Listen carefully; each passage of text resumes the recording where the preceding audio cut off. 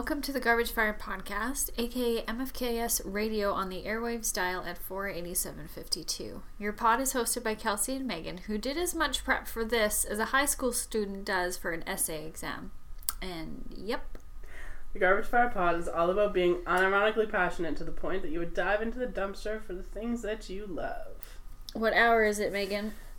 It's 1:42 on a Sunday. It's not even early. This is going to be a gong show. Yeah, it is. What's up? Oh, I'm so tired. That's such a boring answer, and I hate it when people say that, but it's just like... Yeah. It's been a month for me. It's been quite a month, yeah. Mm-hmm. Yeah, uh-huh. It sure has. We're at Kelsey's house. Mm-hmm. It might sound different than other times we've been at Kelsey's house, because we're not sitting on her creaky kitchen chairs. That's true. And it's a new apartment. It is. There's more windows here. Yeah. that we can see.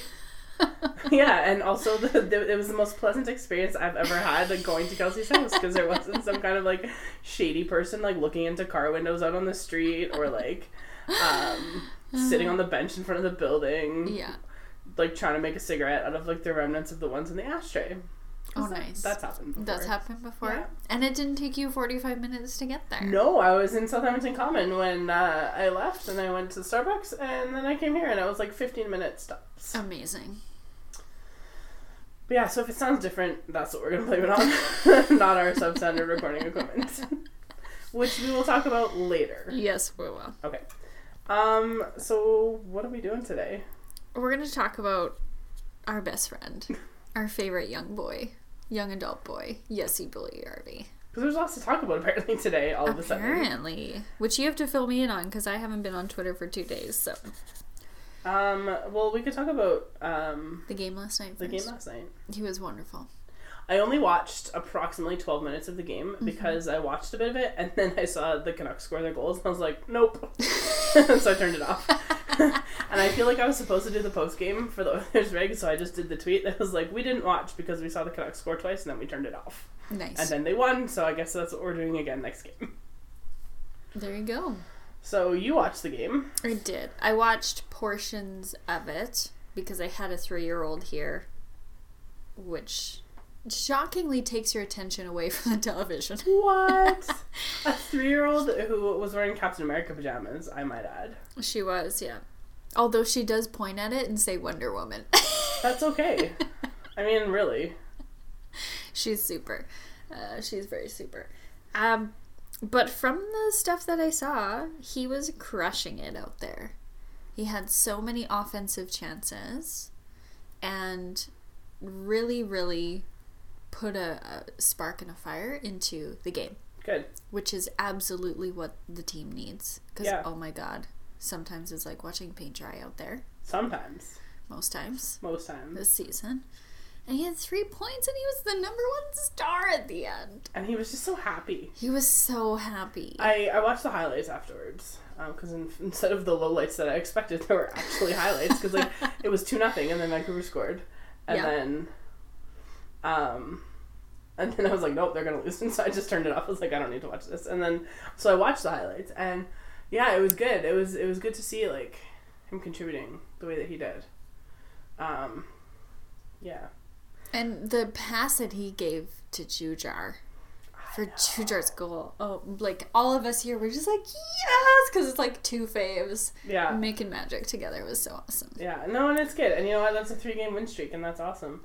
And they're still not going to make the playoffs, though. I think they're 10 points out of the wild card, right? Yeah, and I read something, I don't know if it was Yost or somebody yesterday. And, like, you know, I could say Yost and you'd be like, "Brah, but his food, it doesn't matter about his food takes. He's not wrong with this." I'm pretty sure it was him. So that it's starting to look like it's going to take probably 97 points to make the playoffs in the West, 97 or 98. And, like, if the Oilers went, like, 24-6-6, they still wouldn't get there. Which is fun. Like, that to do that is absurd. For any team to do that is absurd. Yeah. So, like, and someone said something, I don't know, maybe it was my dad I was talking to. He's like, well, I don't know, Columbus won, like, 19 in a row or something last season. I was like, yeah, but they had a goalie who was, like, consistent. Mm-hmm. You know? And I don't know if Cam played well last night. I have no idea. But also they were playing, like, so I don't know. I don't know. But there were a few times where Cam got played, but it, like, I'm thinking of the second goal of Vancouver, I'm pretty sure. where it was just like no chance. Like, didn't even get over to that side of the net. Yeah. But also it was like an all around everyone failing. Yeah, that was the second goal, and that's when I shut it off because like Klefbom pinched weird and like it was like Decade of Darkness all over again. Yeah. Oh man, it was bad. It feels like I was kind of waiting for Gene Shorts to like do his like graphic and like circle the guy who scored, like where all the Oilers are like on the one side of the ice and the guy on the other side of the ice is the one who scored on that goal, and then I was like, yeah, if that's what's gonna happen, I'm out. Yeah, that was really depressing. So I'm not necessarily blaming Tam Calvin. Oh my god, for all of that, but it's just like, whew. That is the second best mix-up name you've come up with today. I already forgot the first one. What was it? David Daples. David Daples. Oh, I'm so tired. Okay, so the other yesy thing I guess we need to talk about is he said something in an article. It was a Spectre piece. So like, of course it was. And I didn't read the whole thing. I only read like a couple clips or whatever of it, or a couple excerpts. But one of the things that he said ultimately was that like, you know, that the team is gonna hire him a tutor. Yeah. Right, an English tutor. And like I know that there's been somebody working with him. Like it's a former colleague of mine who's been working with him a little bit. But you know, he obviously was down in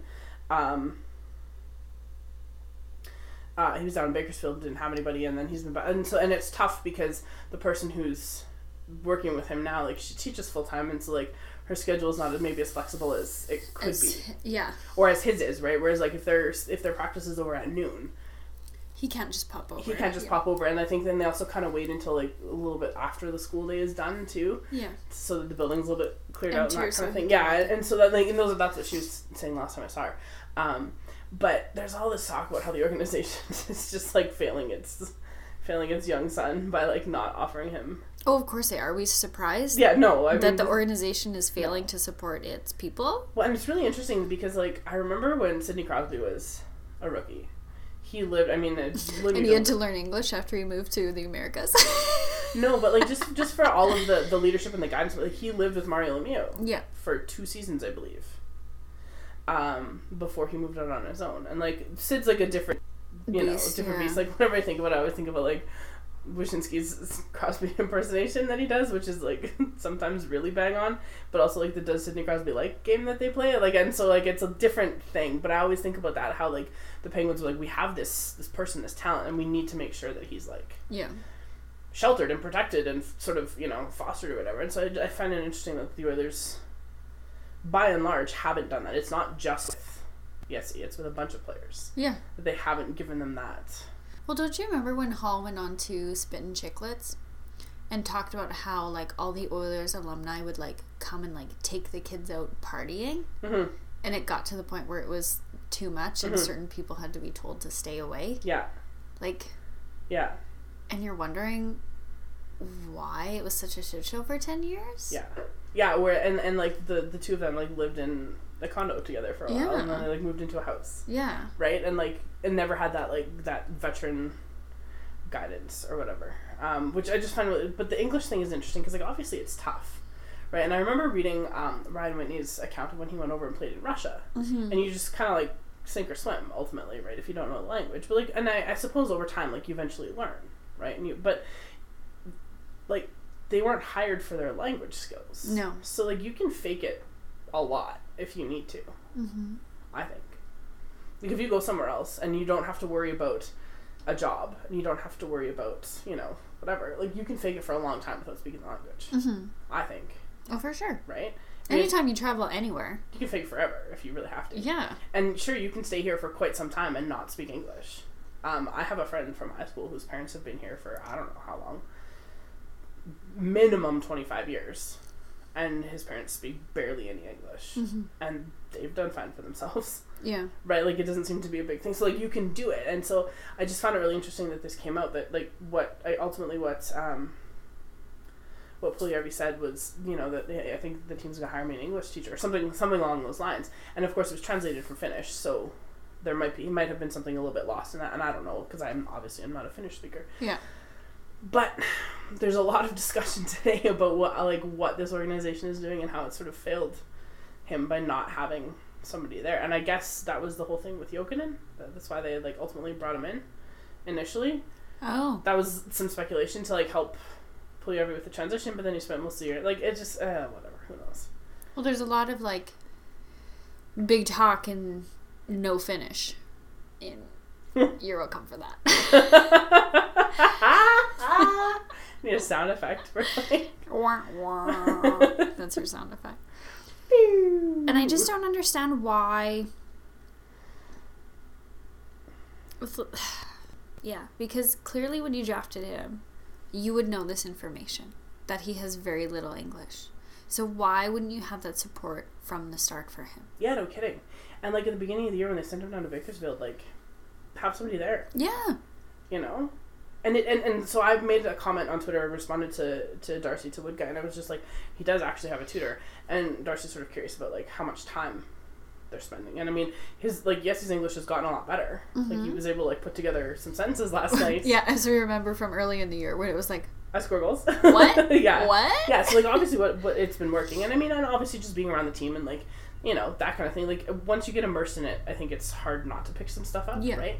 But somebody was like, well, shouldn't it be somebody who's who can speak the language, who can help him, you know, think this? And I was like, I teach ESL kids all the time. I don't speak Korean and Arabic. Yeah. Like I don't. And Mandarin and. Yeah, I don't speak. I speak a little bit of French, and I know bad words in a whole bunch of languages. Yeah. But like I don't know those languages, but I can teach English, and I don't need to know those languages to teach the structures in English. It just takes a little bit more time, that's all. Because I know the person that's working with him also worked with Yak for a while. And then, if I remember correctly, because of the work that she had done with him, when his sister was in high school, they sent her to that high school where this person taught. Okay, right. I did hear that as well. Yeah. I know someone else who worked there. Yeah, and so, taught his sister. Yeah, a friend of mine taught her as well. She's apparently a very good student, but she was also a little bit younger, and so like she was able to pick up on the language a little bit better. Because I know when Yak was playing in Sarnia or wherever it was that he played for junior, like he was the only Russian, right? And so that's very tough because they have all those rules about imports and whatnot, and so like he couldn't, like there was no one for him to like talk to and kind of learn from or whatever. But I don't know. The whole thing is just really interesting, and yeah, people are just like, oh, shouldn't it be someone who's like, you know, bilingual and Finnish? And I was like, yeah, that'd be ideal, but like, where the fuck are you gonna find that? Yeah. And how much can you reasonably expect somebody who probably has another job or whatever to give up their time to teach a hockey player English? Oh my god, Megan, did we just discover a new career for ourselves? Yes. I was 100% thinking the very same thing on the way over let's here. Put a corporation together immediately. Yes, we should. Look at all these ideas. This is why we just need to run that organization in general. Like, forget a business opportunity. Let's just be the bosses. Like, oh, you speak Finnish? Cool.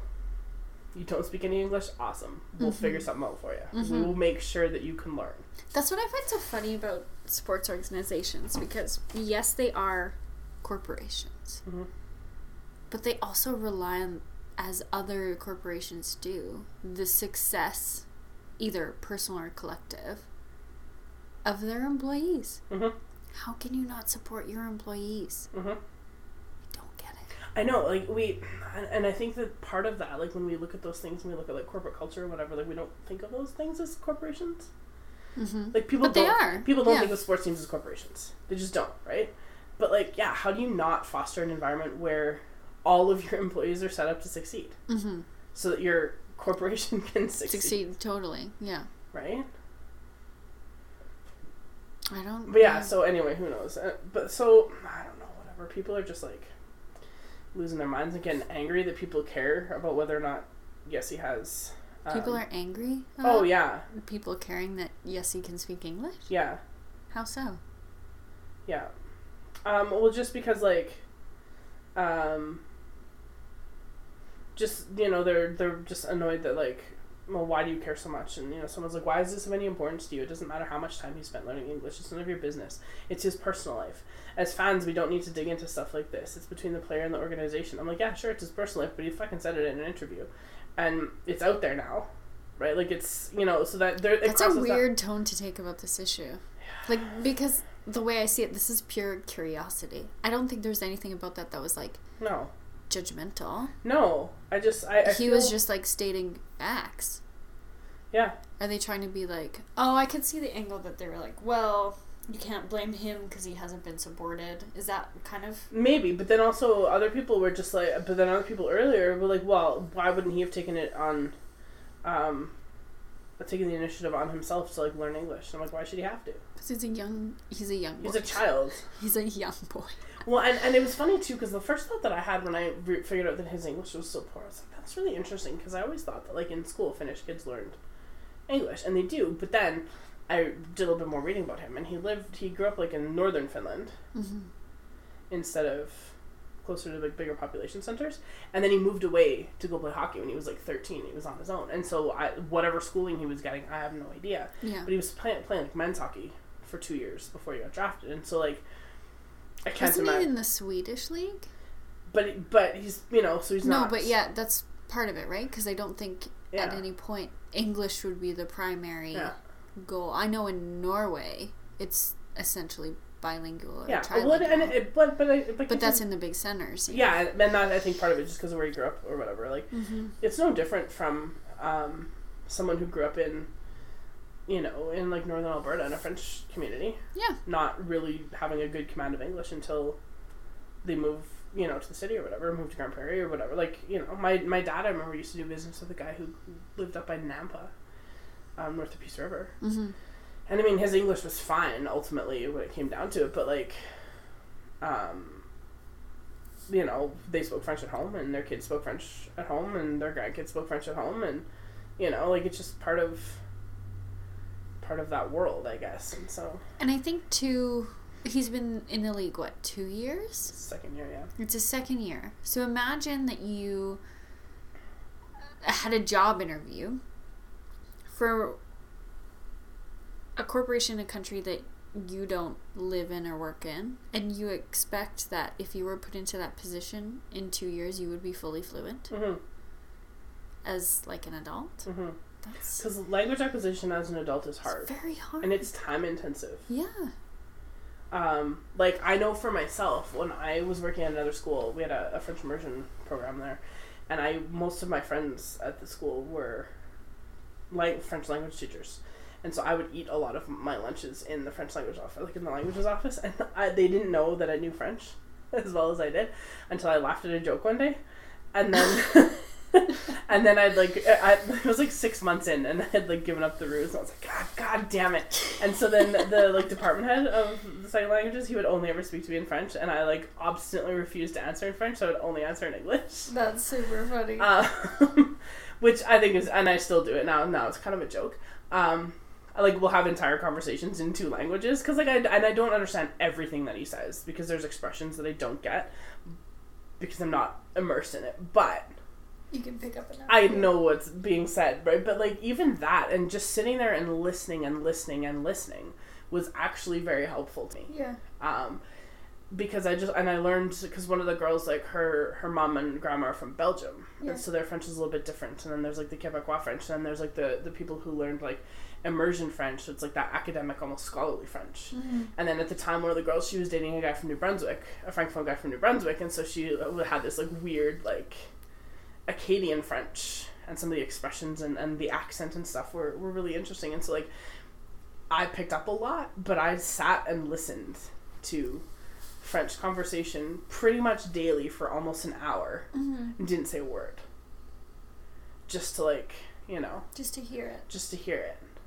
And I find that funny too, how people are so judgmental of him, because if he couldn't speak a damn lick of it, do you think he would be able to function on the ice as well as he is? In all the changing lineups that he gets, and understand what the coach is telling him all the time?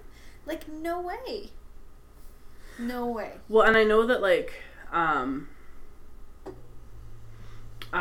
know that the lady that's working with him, one of the first things that she did was teach him the English hockey terms. Yeah. Because she figured at the very, very least, that's the thing that he needs to know right away is some of that hockey terminology. So that when he hears it, right, just, and just even, and the it's like simple things like matching up like offsides, with the hand signal, because you know what it is, because the hand signals are the same. Yeah. So he knows what it is in Finnish, and so she started with that, and then, I don't know. And I don't know how often they work together. I have no idea about those things. But he has somebody, and maybe what he meant was that they're, looking to get someone who's... Full-time? Maybe not full-time, but someone whose schedule's a little bit more flexible. Yeah. So that, like, when they have an off day or what, like, it's not, they don't have to wait till 5 o'clock at night. Yeah. Or whatever. It's just such an interesting thing that people are so fascinated by it. Because, like, I often wonder about guys like Jaromir Jagr. I mean, he's been playing hockey in North America, except for those years in the KHL, for like 25 years. Yeah.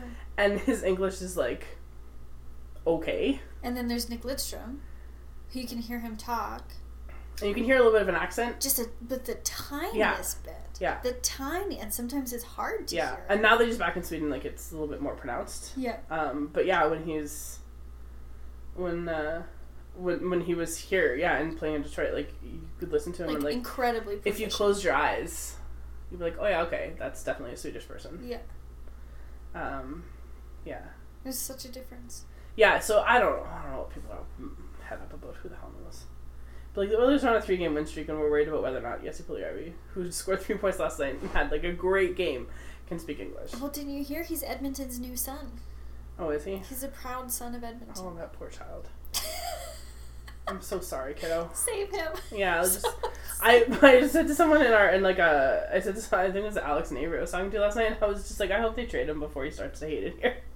Oh my gosh. So, like, next season. Because, that's exactly what's going to happen. But it was so sad because they were showing what players had done over the bye week during the broadcast. Mm-hmm. I think it was Scott Oak or somebody. So they were showing, like, how Darnell, like, went to go watch his sister play basketball because he's never actually seen her play live. Because their seasons are at the same time. And I was like, that's amazing. Yeah, that's awesome. And then, like, how, like, Connor and Talbot and them...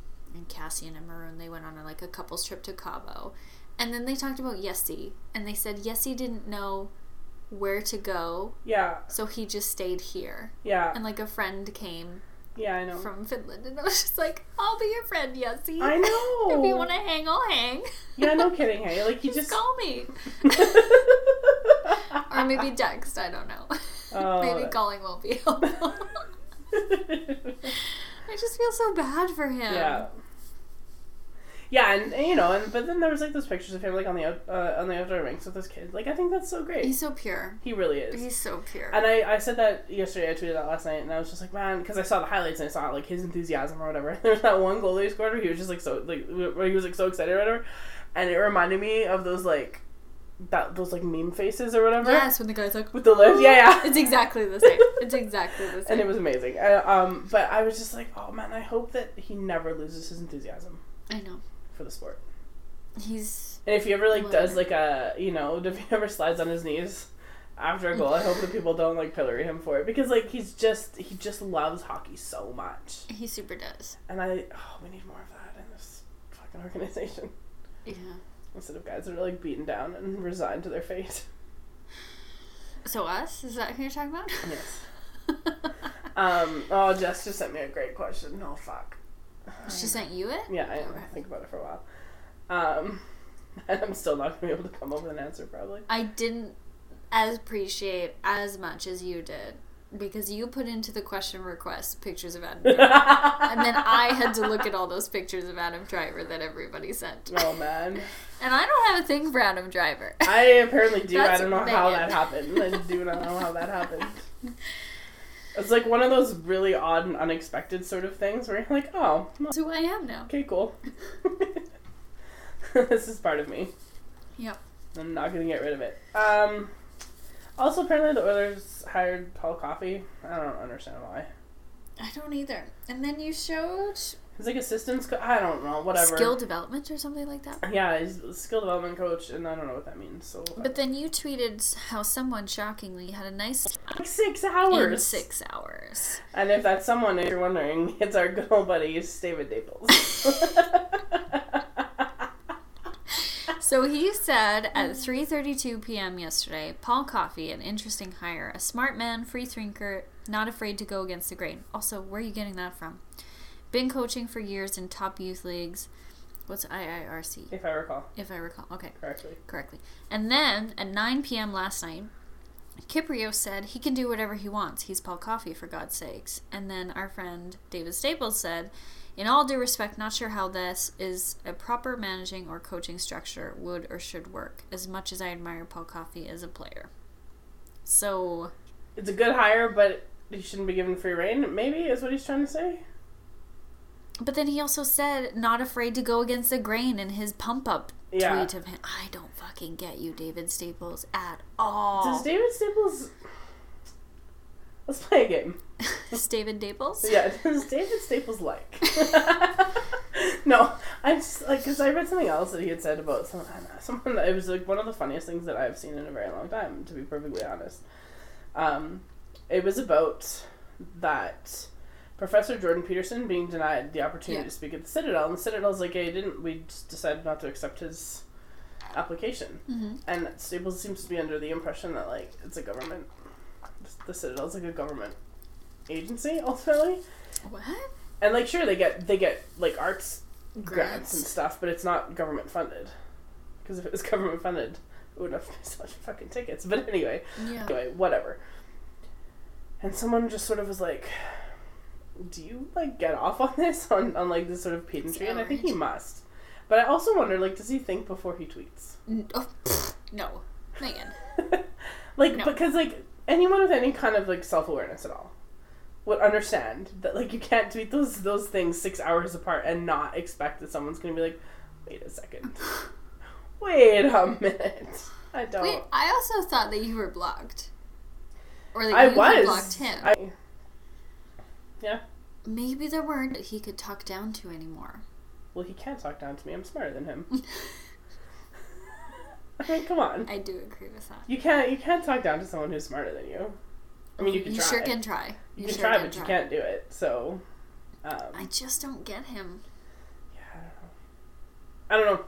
I feel like, but that was really interesting to me. I don't know about this Paul Coffey thing. We'll see what happens. It's just like, whatever. Okay. Which I got sent a question from my buddy Dan at work, and then I'll address this later. But, like, it's just more old Oilers. Fucking Yari Curry, he can teach Finnish to Yessi. But why are they only... This is what I don't understand. And this is what makes me super angry, is because it's like that... It's that play the game perspective, right? As if the only person who can have expertise in it is someone who played in the NHL and won with the Oilers in the 80s.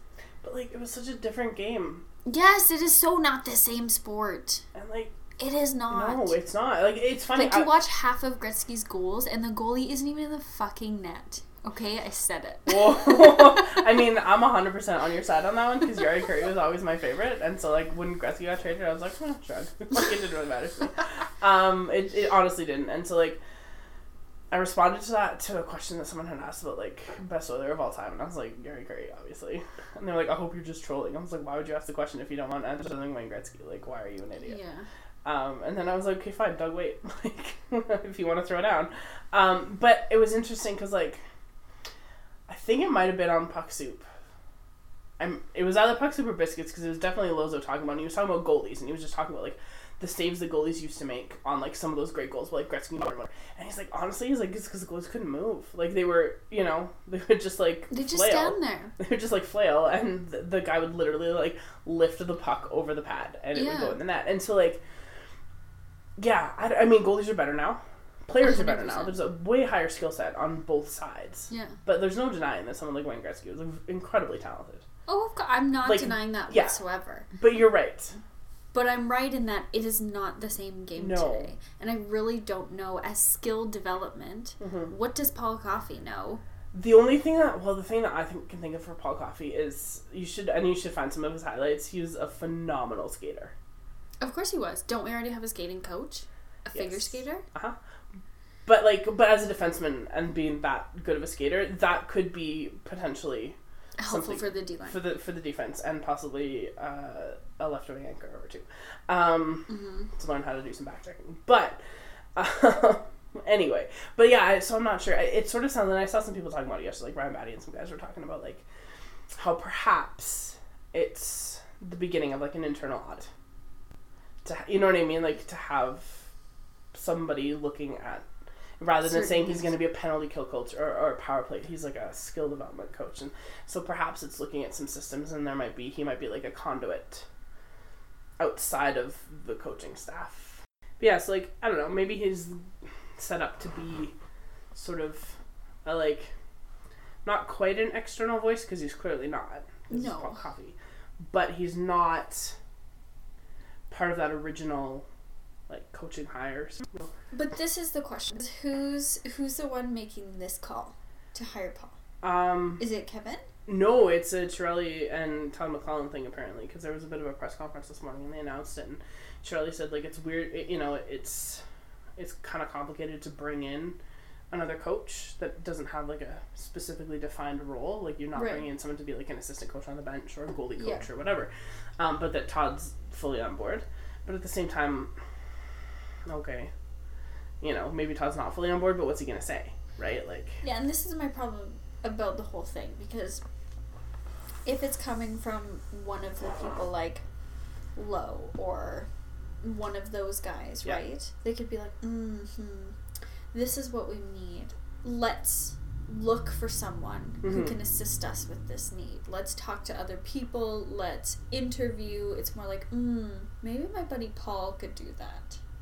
You know what I mean? Like, that's not how you get the best talent. And that's all that nepotism bullshit around this team drives me insane. The well, once an Oiler, always an Oiler needs to fucking die. Just imagine. Well, and it was interesting. Biscuits last week, and they were talking about traditions and teams and stuff, and I can't remember how they got on, and they were talking about the Habs and how, like, the Habs do the they were talking about dressing room slogans. Okay. Is what they were talking, because the Leafs, I guess, changed theirs and it's dumb. They're always dumb. But the Habs have a line from In Flanders Fields as theirs. That's lovely. And theirs is, the line that they have is like, to you from failing hands we throw the torch. That's beautiful. And so every time there's something going on where there's, like, a passing of the torch, it's part of that culture. And so they were talking about this idea that, like, you know, in the Canadians organization, say what you will about, you know, the French GM thing and the French coach and all this kind of bullshit, there are some things that they do that are and sort of, like, congruous with organizational beliefs, and it's beyond management, and it's dealing with legacy in a way that, like, doesn't feel like ham-fisted, whereas this is just like, oh, here's another old Oiler. Yeah. And in my head, it's like, all the good ones are, like, doing good things, like Doug Waite, Kelly Buchberger, and Sean Horcoff is, like, director of player development in Detroit, and so, like, they're in positions. Those are the guys that I think would be better suited for these kind of positions, like, from that era, over the guys from the 80s. Yeah. Because some of them have either coached in this new game ultimately, or they're coaching junior hockey or whatever, or they played some as that shift was happening, and so they've got a little bit better look at it. Yeah. I don't know, whatever. But, like, I mean, obviously this is the thing though. Obviously, it doesn't actually matter because the Oilers aren't losing money. They make Kate's money. Yeah, but in the end, if you keep fucking losing, they still make money. They're still that's the problem, is they're still going to make money. We're not at the... And this is the corporation thing that drives me nuts. It's because at the end, it's all about the bottom line. Yeah. And if the product that you put out is substandard, it doesn't matter because people will stay in line for it. I wonder how much Paul Coffey's getting paid. How much is Gretzky being paid? What is Gretzky's, like, to do day in and day out? Because I think he just shows up and collects a paycheck. That's what I think he does. Well, it's kind of like being the president of the United States right now, so... Don't get me fucking started. No, you know what? I don't know. But, like, it's really funny. I was reading something about Jack Johnson and his, like, money woes after his parents like, fleeced him out of all of that money. And I can't remember, but his, like, bankruptcy settlement and whatever he has to pay back from his contract. And I mean, this is, like, a scale that I will never get to this scale in terms of income, and you won't either on, like, a single income. But, like, he's allowed... I think you've got bigger aspirations for me as a couple than I do. But no, but I'm just saying, like, you just won't, right? Like, and I don't know, I have no idea what that's going to work out for Chris when he has, I have no idea. But, like, Jack Johnson, I think, is allowed to keep from his contract $250,000. That's what he gets. That's his allowance, ultimately, for the year. Yeah. and that's looking after his bills and his mortgage and his family and whatever. And I mean, that's a lot of money. I realize that. But when the rest of that, which is other millions hundreds and millions of thousands of dollars, is going to debt repayment and bankruptcy, that's and like taxes and whatever. Like he's got to pay all that, and so whoever's helping them look after that now is like, this is what they've. Has he worked out. But like, cut himself off from his parents? I think so. Because why wouldn't you? Jesus. I believe so. But yeah, like I thought that was a really interesting thing, reading about, like, thinking about the salaries, because like these guys live on a different plane. Oh, 100%. Than us, right? And like, yeah, which I think is maybe why people with this Yesy thing with the language business, like, why didn't he just hire somebody? But my idea is like, but how would he know where to go? Yeah. Right? Like, how do you... He's new. He's in a new country. And it's unfortunate for him that, like, he's not Swedish. Yeah. Because there's at least people on the team already who could, and Finnish is a very complicated language, in terms of, like, structure. And I've sung in Finnish once, and I was like, it was like, I couldn't make any sense of anything. It was just, like, phonetics. I was like, cool, that's awesome. It's a very interesting language. It's like, but people are like, well, he's got money. Why can't he just spend his own money to do that? Why should the organization do it for him? And I was like, but they brought him, like, it's just like any corporation. My dad is moving to Norway. I was just gonna, and he has assistants to make that transition helpful. Yeah. Because the company wants him to succeed there. I was gonna say, like, I'm sure that your dad being in Norway, that's gonna be like a thing. Yeah. Where he's gonna have to, like, be able to at least functionally speak some Norwegian. Yeah. I'm sure everyone speaks English. But there's gonna be stuff when he, goes to the grocery store or whatever that he's maybe not gonna be able to communicate as effectively in English. Yeah. And as the outsider, he has to... It's up to him. Yeah. Yeah. And so, but in this case, his company is helping him make that transition. With a lot of things, right? Yeah.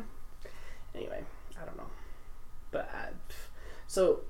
On the one hand, the Oilers aren't doing anything to help their new guy, but on the other hand, they're like, let's bring back Paul Coffey. Is Glenn Anderson next? I don't know. Grant Fuhr? Pokey Reddick? Like, there's so many guys they could bring back. Grant Fuhr, what I like about him is he gives no fucks. And he'll say when shit is not smelling good. Mm-hmm. If it's on Facebook or wherever. Mm-hmm. Like, he doesn't hold back. No. Somebody was like, when are they going to hire Ryan Smith as their skating coach? And I was like, oh, Jesus. And then everyone will stand in front of the net. The other thing that I think has been interesting in this last week or so is that there's been some stuff coming out of, like, national media, but then it's filtering down into local media about, like, Peter Chiarelli being on the hot seat a little bit for the what's happened this season and some of the decisions that have been made or whatever. And I'm just kind of like, yeah, as he should be. Oh, 100%. Like, of course he should be. Because, like, he's the architect of all of this. Yep. I don't know. Like, I can't fathom doing a job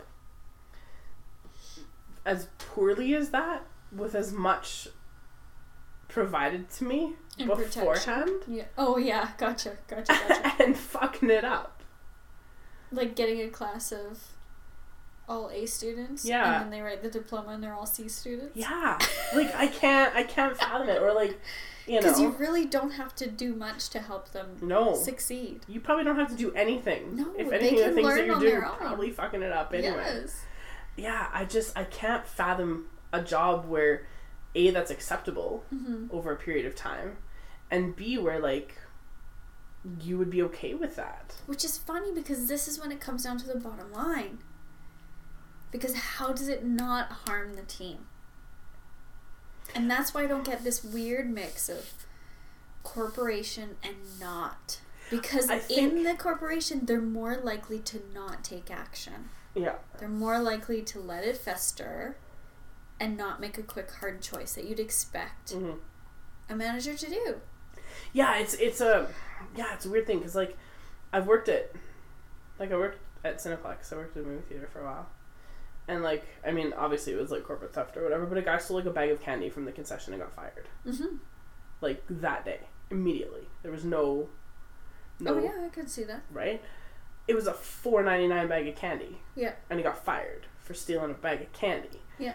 And, like, that's just what you do. You have policies in place, and you know, and when someone doesn't do their job properly, there are consequences. Mm-hmm. Whereas, like, in this situation, I just feel like they don't have that. Follow through? Yeah, it's weird. Also, can we talk about how that bag of candy was $4.99? And how overpriced that is. Well, to be fair, that is how they make their money. Yeah. Because the way that movie theaters work, and I don't know if you know this, is like the distribution deals that studios make with theaters and stuff is like, on a big movie like Star Wars, for example, they might have to pay 100% of their ticket sales for like 3 weeks or 4 weeks For the screening back to the distributor. Okay. And then it slowly decreases, the percentage decreases, and on a big movie it might decrease by like 1% or 1.5% a week. Okay. So you might get down to like 90 at some point in time before it's out of theaters. Really? And so you're paying $13 or $14, so you're paying $14. Yeah. 90 over the course of that movie's run for like a big movie like Star Wars, probably like 98% of that money is going back to the distributor. So the theaters make all of their money off the extra concession. Stuff. Okay. And I remember when I was working there, we had a day where you could buy a medium popcorn for 50 cents. It was like a special thing. Like, movies were all like $1. They were all like old run movies. Whatever movies were like $1 or $2. It was right when it first opened. And I think the medium popcorn maybe was $1, and the drinks were 50 cents for a medium. Damn. And they were still profiting. Oh yeah, because that's dirt cheap. Yeah, all of that stuff. Yeah, but that includes like the bags for the popcorn, and you know, the cups and the straws and whatever. And at those price points, they were still making a profit selling stuff at that price. And then when you look at that, medium popcorn is like $6. Yeah. They're making like $5.87. They're making 87 cents. But when they're not making any money off the actual film on your ticket, yeah, that's how they have to make their money, right? So interesting. But yeah, that weird corporate thing, because I think in sports, I think the difference is like if your team is making money, the wins and losses don't matter as much from a business. Bullshit. But from a business standpoint, they don't, right? Because if the team is still drawing revenue, but it's still profiting. Bullshit. Well, of course it is. But can we go back to the movie thing for a second? Yeah, sure. So having that knowledge, do you feel bad when I bring in my own candy in my purse? No, okay. But I always like to buy the popcorn at the movie theater because I love movie theater popcorn. It just tastes good. It does. Best. Okay. Yeah. But no, not at all. You don't judge me. Okay, oh, God, not at all. I like to take in candy too. Okay, good. I feel like I've seen people like go into the theater with like sandwiches they pull out of their bags and like beer, and I'm like, yeah, you could just not bring your beer to the theater. See, that I don't know. Or go to like the VIP one and just drink it there. I went to Allied with my friend Davis. Bad movie, don't see it. Okay. It's on Netflix. Not worth your time. Okay. And the guy next to us had like a Mickey of like Southern Comfort or some shit. And him and his dude next to him were the worst. Really? I had to tell him to shut up like 3 times. And then afterwards they left and there was this like fucking empty Mickey on the floor. And I was like, well, that's why. Okay, so speaking about movies, I guess that's what we're going to talk about now. We're done with Yessie. So, bye Oilers and sports. For a non-sports sports podcast, we talked a lot about sports. I went to Star Wars again last weekend and noticed some things that I didn't notice before, which was super cool. Okay. And just was able to pay attention to some stuff because I wasn't like, oh, what's going to happen now? Because I already knew. So spoilers, maybe for a little bit. I don't think at this time. You haven't seen it, people. It's been a month. It's your problem. Yeah. Also, Bruce Willis was dead the whole time. I was like, oh my god, Bruce Willis is dead? It's like, I haven't been on Twitter for 2 days. And this is what I miss, Megan. So the other night, just before I get into the Star Wars thing, Eric Lindros was trending on Twitter. And the very first thing I thought of was that he was dead. But he wasn't. They just retired his jersey in Philadelphia. But I was just like... Did they? Yeah. Why? Because he was great. And his career was cut short by concussions. He was wonderful. He was a great hockey player. I don't know anything about him. I used to love him. Yeah, and when I saw that he was trending, though, my first thought was like, holy shit, Eric Lindros is dead. CTE assumption? And then, that will be what it will be. Yeah. And then I was like, oh my god. And then Betty White was trending the other day, but it was just her birthday. Her birthday. And I was like, I know, God. I was so afraid about that too, because she's, 94 now? Yeah. And I was like... Someday it's gonna not be her birthday. I know, but I don't want Trump's presidency to outlast Betty. Like, I want Betty to be the thing that beats Trump. Yeah. His last day in office, if she goes the next day, just to outlast him. That's fine. Anyway, so I saw Star Wars again, and it was fun to be able to pay attention to other stuff and notice some details or whatever. And I was very curious about the narrative that they're telling with like this new development between like this new idea of what the Force is, and like that there has to be balance. And there's always been this notion that there has to be balance in the Force. Yes. But apparently people on the internet have forgotten about that because they Yes. want everyone to be either like light or dark, and light is always good and dark is always bad. But then With no Benicio del Toro's like, actually, he's like, sometimes it's not. See, and that is definitely chaotic evil. Yes. Benicio del Toro. Oh yeah. He's Okay, great. question for you before you go into your analysis. Yeah. How full was the theater? Oh, maybe a third. Okay. It was 7 o'clock on a Sunday night. Okay. There were people behind us, a family with like a 10-year-old and like a 3-year-old Mm-hmm. who kicked my seat so many times I wanted to cut her feet off and wouldn't stop talking. And parents did not do a thing. Yeah. And I said to Riva, because I went with Riva and her brother, and I was just like, if I hadn't already seen this movie, I would have straight up murdered that child. Yeah. Because I hate that.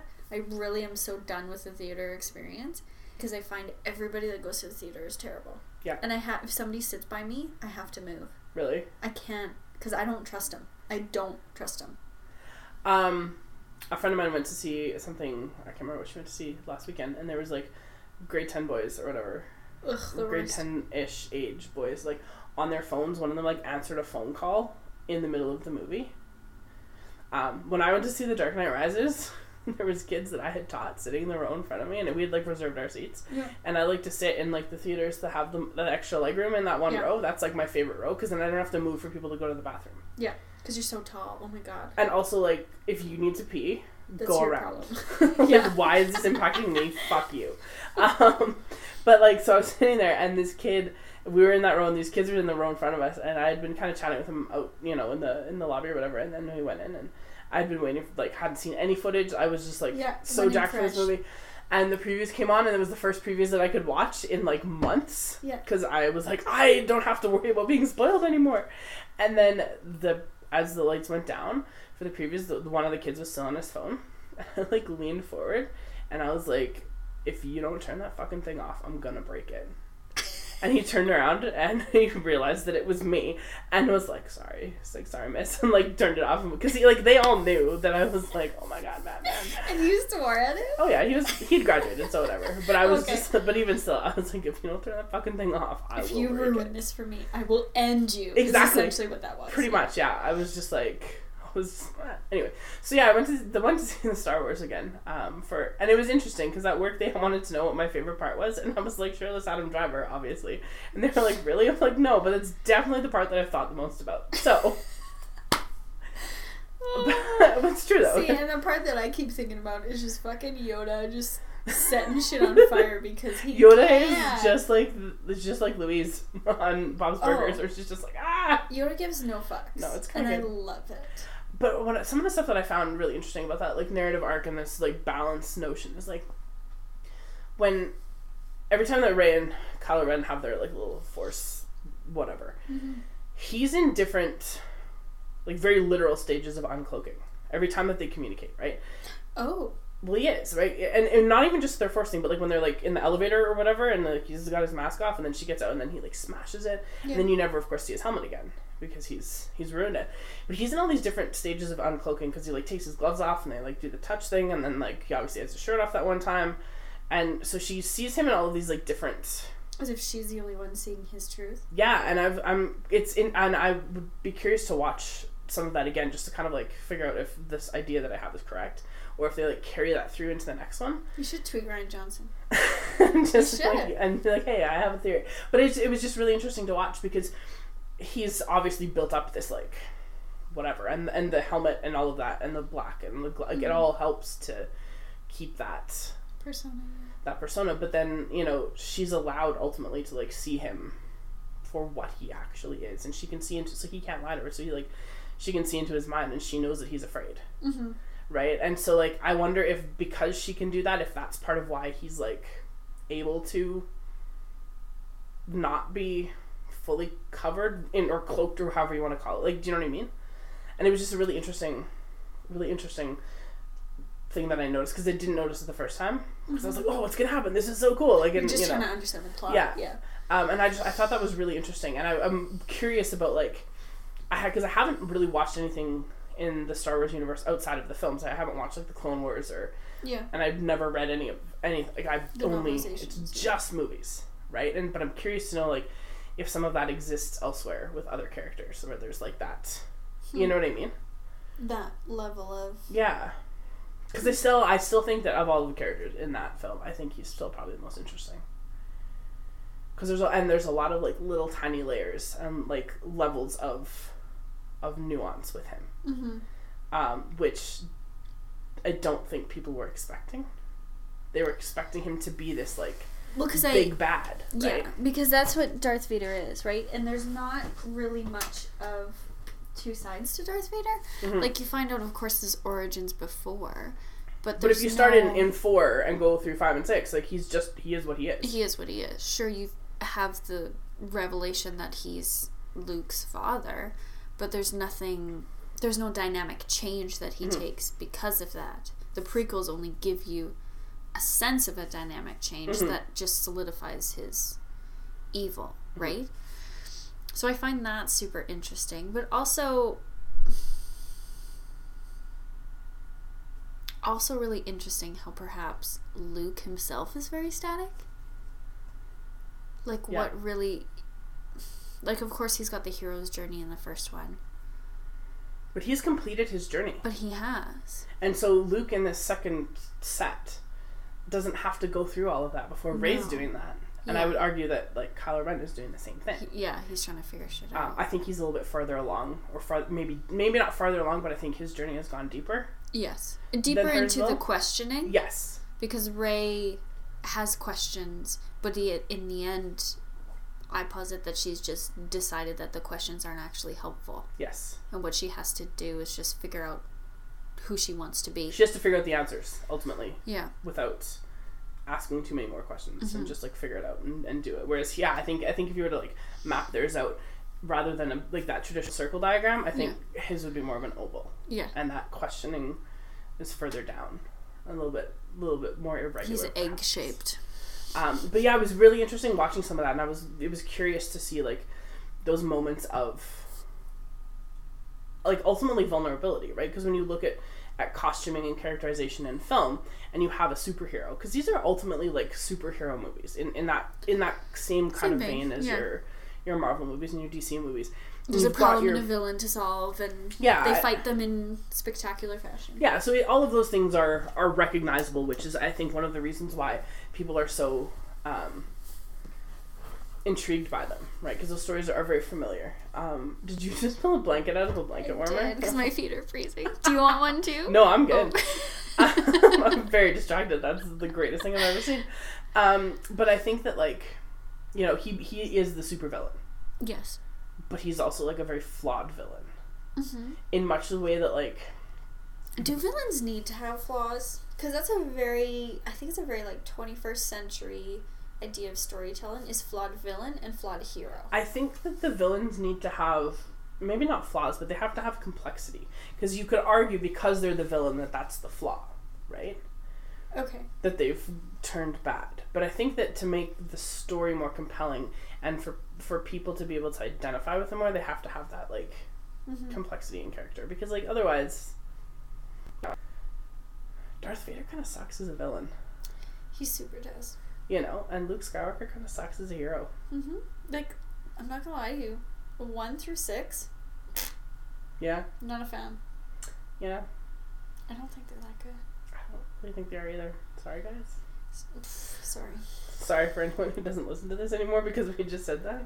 And also we said that Wayne Gretzky wasn't all that great, so, like, we're losing people today. But, like, no, I've often thought that about Star Wars, too. Like, I've never really understood the broad appeal. I enjoy them. They're not bad, but, like, they're not. They're fine. For when the stories were, like, the films were made, the originals, like, you know, some of the special effects, like, all the they were transformative for their time. That's for cool. sure. But, like, for sure. But, like, what an argument kind of that I got into at work with somebody was that, like, the last one, like, Jedi was made when I was a baby. Yeah. I'm gonna be 35. Yeah. In the spring. And that movie was made when I was a baby. And, like, I get why people are upset about what's happened here, but like Luke and Han and Leia weren't gonna go like, you know, like running guns through the galaxy into middle age. Like it wasn't gonna happen.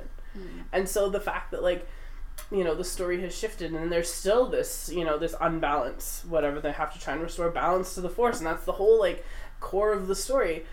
It had to be new characters. Yeah. And I think that diversity in those characters is just reflected, you know, it reflects the world that we live in. Ultimately, more so now, right? And I feel like people are like, I ruined my childhood. I was like, how? What? Have you not heard that argument? That like, the new ones ruin the old ones. Yeah. The same Ghostbusters argument. Yeah. Someone that I work with said that as far as he's concerned, all these new movies, including the prequels, are fan fiction. And the originals are just like so elevated in the pantheon of film. But George Lucas wrote the prequels. Uh-huh. So how are they fan fiction? Yeah. But these originals are like so elevated in his like pantheon of film. But they shouldn't be. But because they're not that. The prequels and these. I don't understand how you could think something has such artistic value when it uses wipes. Because wipes are junior high level film. Oh, and those are that's like the worst PowerPoint transition too. Oh, it's the worst. Like it's comical. It is. Like, how does that give you any sense of? Yeah, but one of the other guys that I work with, he's got I think he's got all sons, and he said his youngest is like playing around Star Wars and is like being Rey. Of course he should, because Rey fucking rocks. Yeah, I think Rey, and this is nothing to do with anything, you know, whatever. I think Rey is a better hero than Luke ever was. She's more interesting. Great. She's great. She's more interesting. Anyway. Yeah. She's less whiny. She's she's got convictions. Ironically. I'm pretty sure that she was going to kill Luke if he had admitted that he had like actually tried to kill Kylo Ren. I feel like she was right there. Okay, here's my question for you, because you saw it a second time. Does the anus water hole make any more sense? A little bit. Please explain it to me. How so? What didn't you get? Everything. Well, I think it's like that manifestation of that like dark place, right? Like that. Okay. Sort of, and do we want to talk about the symbolism of that being an anus? Like, I honestly, or is that just on me? That's all you. I feel like you can go right ahead and talk about it being an anus. I feel like it is, though. But I feel like that's a conversation. It looks like a sphincter. I mean, not really. Yes, it does. I guess. I don't know. But like, no, it's like a wide open hole. I don't know what. Oh Jesus! It's got vines coming out of it that look like muscles in a sphincter. I suppose. I kind of took it to be like this sort of like the visual of that was like, why would you want to go into, like, do you know what I mean? Like it's not, it's there, and it's this like weird, ultimately like unexplored. And does she locale just fall in? I think she kind of gets sucked into it. I think she does too. Yeah. And that's the interesting thing about it, because how could, in that island, how could not that tension between the tree and the water anus have pulled that island apart? I don't know. Or how is Luke on there? Maybe that water anus. No, I'm not saying it. I refuse. It's a water anus. Maybe that is ultimately Luke has no need for that place. Right? But he's its caregiver. Well, the fish nuns are the caregivers, so let's be real. Right. Yes, fish nuns. No, but maybe Luke has no need, because he doesn't need answers to anything anymore. Okay. Right? That place ultimately, I think, exists. Because he is only full of regret. Yes, and he knows the answers that he already needed. Because it's him feelings. Okay. Whereas she does need answers, and the thing that she's been trying to find out, right, escapes her in there. But what I think is also interesting is that perhaps, potentially, whatever the answer is that she's looking for, if the question was something other than something about her parents, I think the answer still would have been there. Like, do you know what I mean? I think it becomes that kind of like it's a looking glass scenario. Yes, where she sees what she needs to see. But doesn't actually find it out. Oh, yes. Okay, so that needs to see phrase is interesting, because does it give her answers that she wants, or does it give her answers? It gives her answers. Do you know what I mean? But then she gets the answer later from Kylo Ren when he tells her. How would Kylo know? Because he knows things. Because he can see her memories. Yes. That she's repressed. Probably. But he also can't lie to her. This is why I feel like I have a lot in common with Rey. Because I don't have, like, any memories under the age of 10. But, like, but he can't lie to her. So I don't think he can. I don't think he has it in him to lie to her. And I don't think he would lie to her, to be perfectly honest. And so when he says to her that, like, you know, you're nothing. Mm-hmm. But then he, like, clarifies. He's like, but not to me. This is such a negging. Oh, I love it. It's a neg, though. No, it's it not. Absolutely No, is. it's not, because she is nothing. You're nothing and no one needs you, but I need you, so stay with me in this toxic relationship. No. Yes. I don't think that's what he was necessarily getting at. But I think what I found really interesting about, like, that whole phrasing and, like, that idea is that, you know, she's been self-sufficient for so long, and she's been, you know, whatever, and but she's a scavenger, right? And yes. she's nothing in that hierarchy of she is actually nothing, and her parents are scavengers, and they traded her away for drink money and, like, whatever. Yeah. She's scum. But I think what he's saying, like, that idea of, like, that not to me, I don't think it was necessarily, like, you know, stay with me and be with me, but it, like, he recognizes in her that, like, that thing that she's kind of, you know, like, the fact that she's got, like, that force sensitivity or whatever, and that she knows there's something about her that's different, and she recognizes that in him as well, that like weird inner turmoil. So what's his end game with Rey? I don't know. What does he want from her? Because he says, like, come with me. I think they're both, like, painfully lonely, both of them, and I think they address that in Force Awakens. Yeah. I think that's something that they kind of address. I honestly think that he believes that she might be the only person who can understand him. Yes. Because she's also painfully lonely and has been for most of her life. But has this ability to, like, see, you know, sort of beyond what's right there. And I think maybe he feels that, like, if the two of them were to rule together, they could sort of... But rule what? The galaxy. That's what he wants. But why does he want that? Because I think that's what... Like, why? That's what I question about. I think he's still modeled... Like, I mean, look at his costume and his glove, like, everything. He wants himself, to be Vader. He wants to be Vader. And she strikes right at the core of that. Yeah. When she says that you're afraid you will never be as powerful as him. But why does he want to be? Because he sees whatever... I think he sees whatever in Luke and his parents as weakness. I think he sees like affection? Yes, I think he sees that as weakness. But then Snoke sort of, you know, in the first one, like, recognizes that he has compassion for her. Oh my god, there's so many threads here that connect to Harry Potter, Megan. Oh my fucking god. And then, you know, he kills his true enemy when he kills Snoke. Mm-hmm. And that fucking scene where they're fighting, like, is so good. Because I'd seen it already, so I could just, like, watch the choreography. It was goddamn gorgeous. That back-to-back slow-mo. Man. Like, honestly, the best scene in the whole film, I think. Yeah. Gorgeously done. And then, at the end of that, when she, like, reaches for the lightsaber, mm-hmm. where she, like, tricks him into thinking that she's gonna take his hand, and she reaches for the lightsaber, and then it just, like, splits apart. Yeah. That was just... to watch it again is stunning. Do you think that in that moment, then... What's her motivation? Because she's gone there on his request. Yeah. She's assisted in killing the person controlling him. Mm-hmm. And now she wants to go save her friends. Mm-hmm.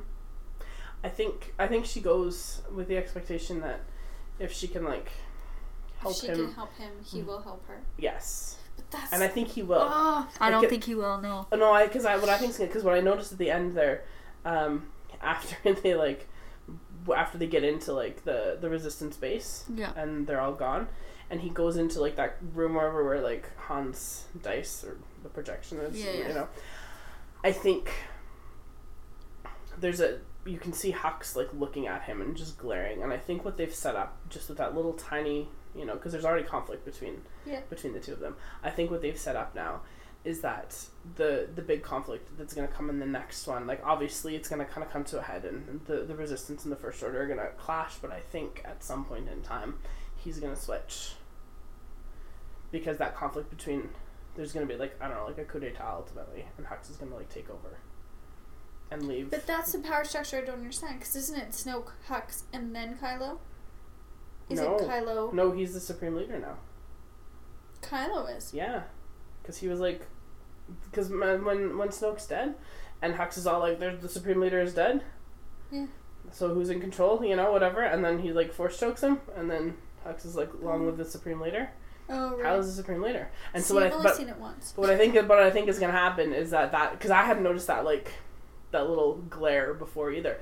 I think that's what's gonna happen. Is that like that there's going to be that power struggle, and I'm not saying that like they're gonna get together or, you know, whatever, it's gonna be like happily ever after, but I feel like she's helped him, right? No, he has to repay the favor. And he has to repay the favor, and I think that he probably will, because the simple fact that like he still has... how I see it playing out is he returns the favor by somehow saving Finn. Yeah, or Poe, or...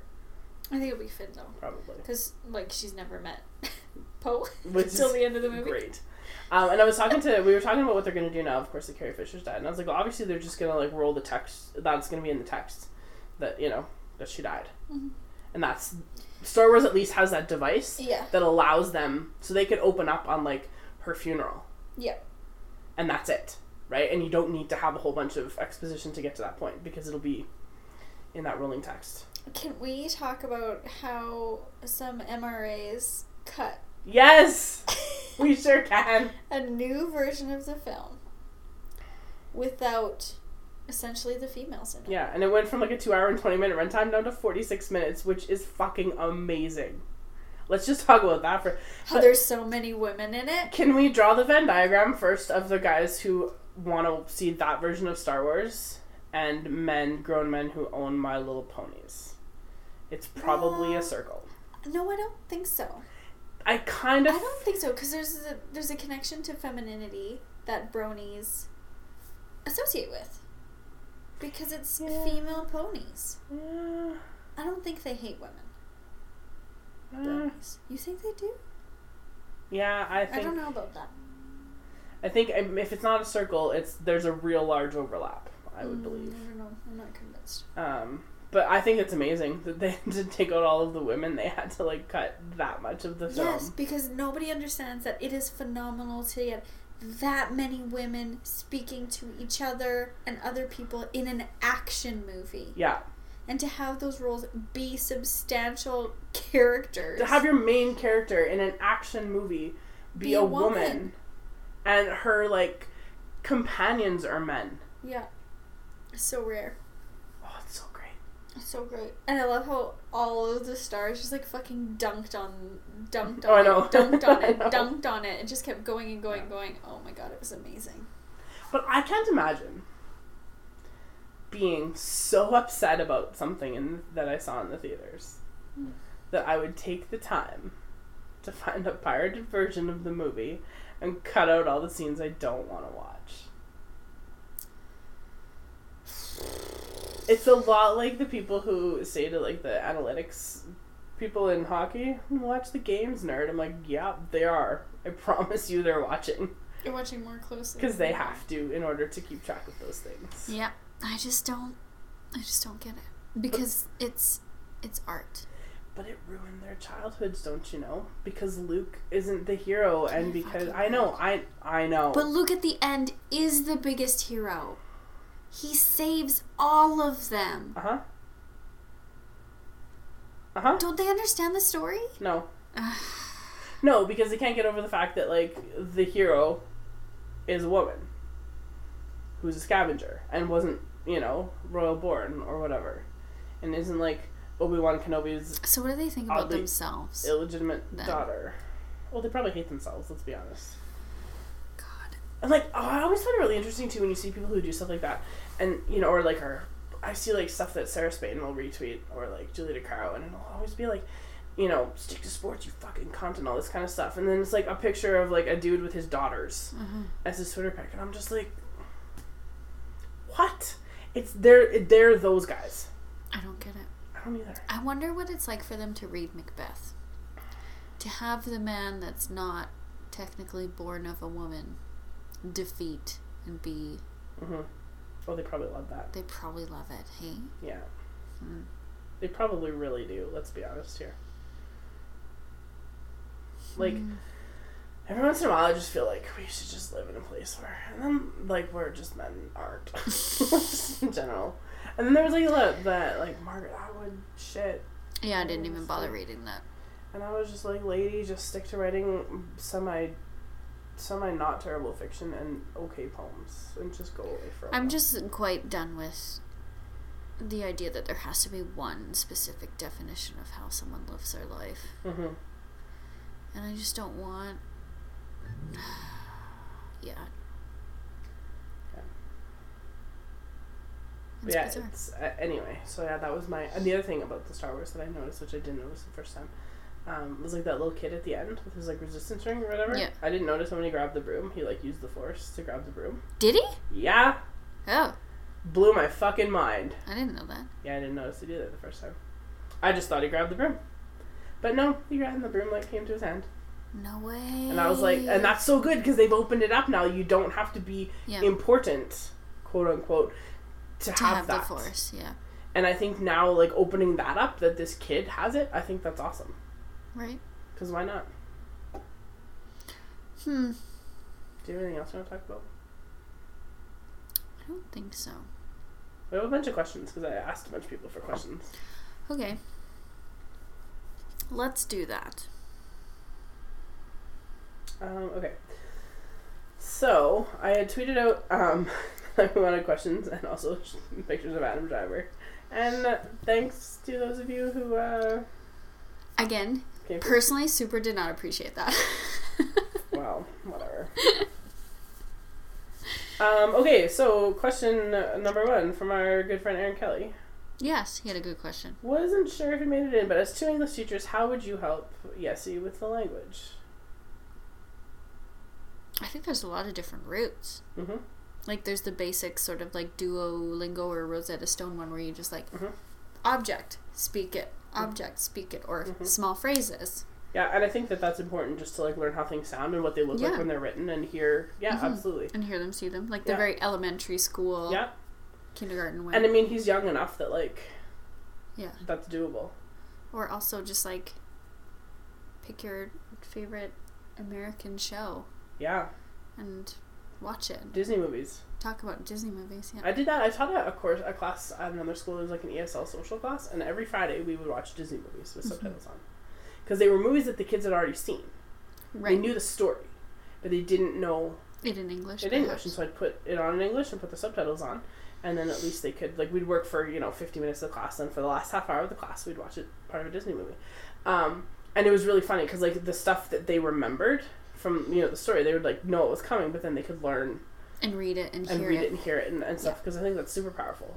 When I teach like Dash 2 English, I always use audiobooks for that reason, because there's always more ELL kids in it and they can see it on the page and hear it, and so then those words that like are weird to pronounce or you don't know, like epitome, then you can see actually like how so I would start with that kind of stuff probably, and help him, I don't know, and just like have conversations. Just talk, And also ask, like, use his knowledge of Finnish and ask what, stuff is in Finnish as well. So that you, as whoever it is that's doing the teaching, like, have... reciprocal learning. Yeah. I think that's important. That's super important. Okay. What do we have? Oh, Amanda sent some good questions. What's your favorite breakfast food? I feel like we've addressed this one before. Oh, have we? Jess said that hers was bacon. Remember that was, and then we had a discussion about whether it was like a meal or like a single thing. Mine's just always potatoes. Oh, I went to Local for brunch this morning. Was it good? Their potatoes, they're like, oh my god. I think they might be like triple fried. I don't even know. They were so crispy. Yum. and not like super potatoey. Like they were giant chunks. Oh my god, Very delicious. they were incredible. Jealous. I don't really eat breakfast like on a regular basis. I super suck at it. Sometimes at school I won't eat till like 11 in the morning. I try and make oats every night, like refrigerator oats, every night before I go to bed. That's disgusting to me. I like them. I can't stand oatmeal. It's like glue. Ugh. This isn't quite as gluey because it's got yogurt in it, so it's like the starch doesn't come out because Yogurt's also gross. You're so weird. But like the starch doesn't come out like it does in oats. Like then that's where like the glue comes from ultimately. Yeah. So it doesn't have that same. It doesn't have that same like porgy texture. But I make that and I'll put like either chocolate chips or raspberries in it if I have raspberries at home, nice. Or like strawberries or whatever. I do also love a waffle with whipped cream and berries. But yeah, like I don't eat breakfast at home. I always eat at work because like I don't have time. Well, no, I have time if I got up earlier, but I can't eat right when I get up. I know, it's the worst. Makes me feel gross. I know, I want to barf, and so I need like a solid hour. Yeah, me too. But like when I start teaching at 9 and I get up at 7:45, I can't do that, so I just eat at school. This is great. It's an FMK from Amanda. It made me laugh. Oh yeah, I did see this. Decade of Darkness Oilers. Yeah.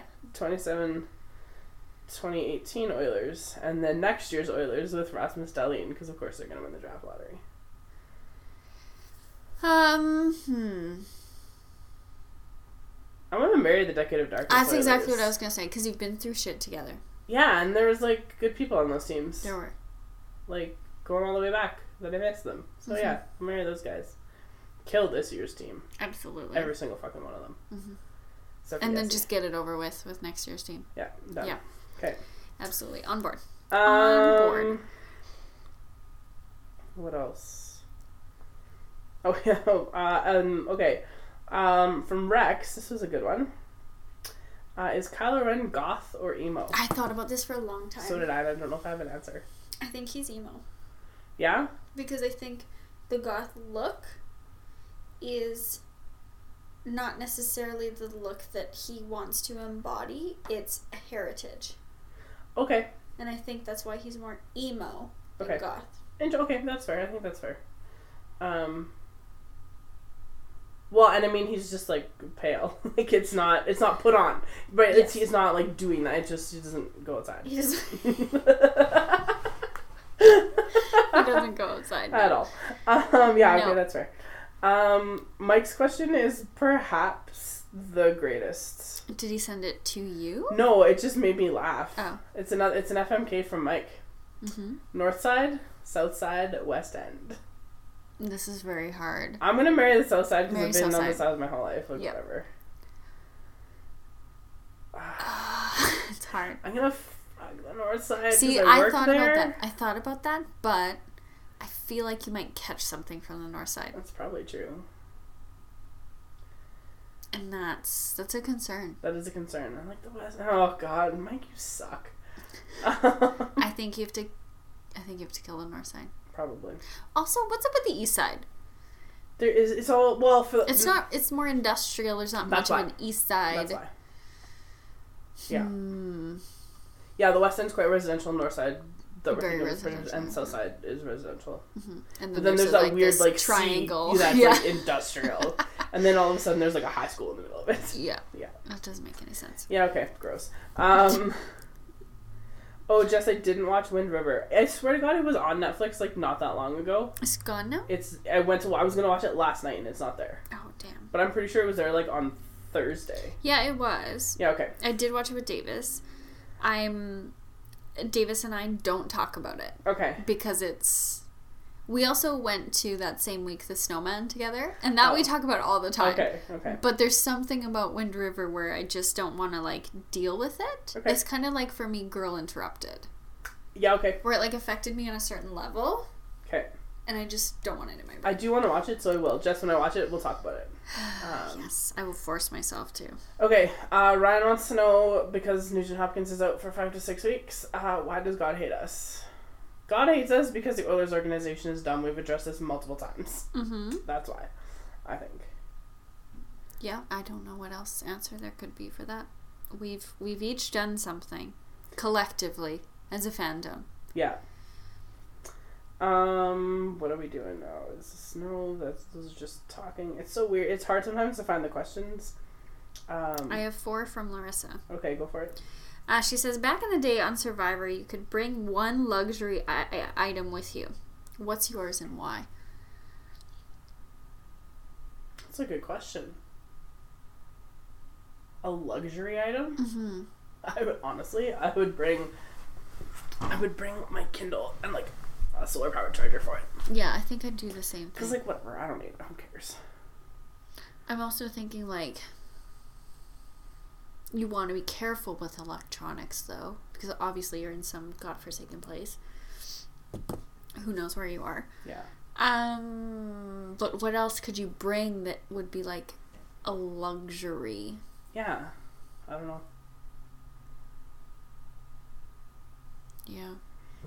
I'm not sure. Probably a Kindle, just so I wouldn't have to talk to anyone.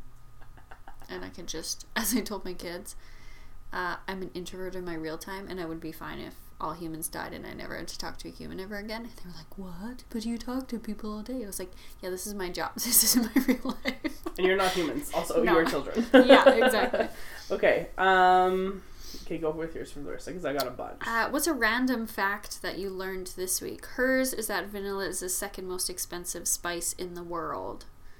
Wow. I never would have guessed that. And I think saffron, of course, is number 1. Yeah. Something interesting that I've learned this week? Mm-hmm. Well, I don't know. What did I learn this week? Did I learn anything this week?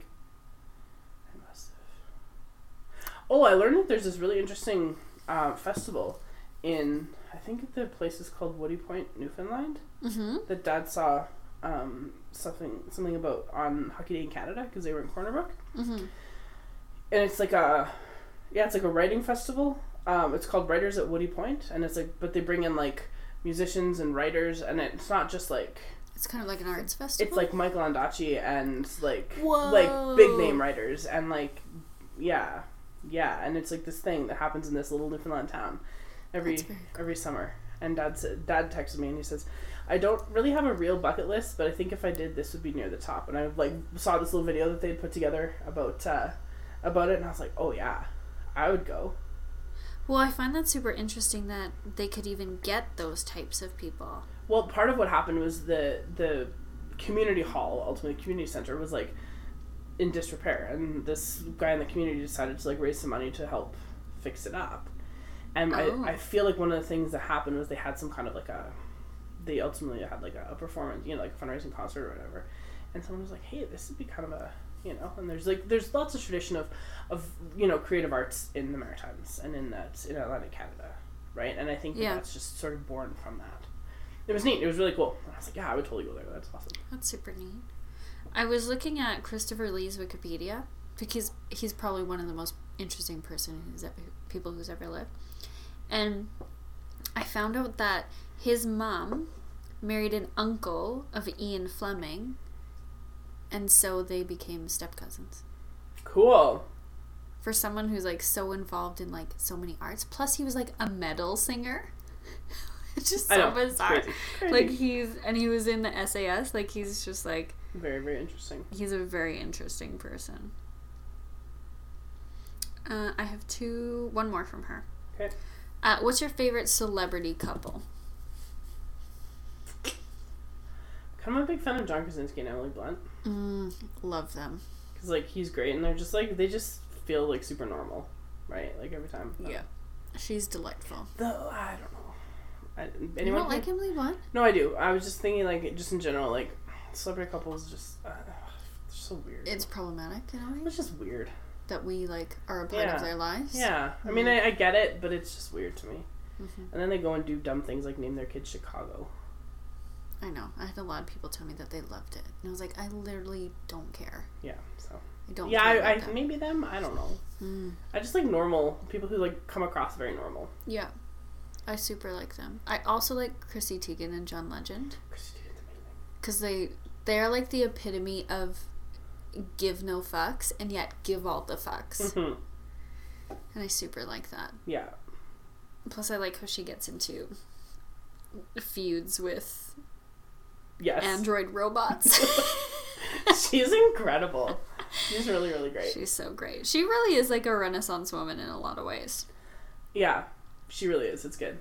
Riva texted some questions because I was like, "Oh, we don't have any questions. We don't have anything to talk about." Oh yeah, the one more other thing about Christopher Lee. Sorry, when he went to private school, he was beaten a lot, including once for being beaten too often. That's amazing.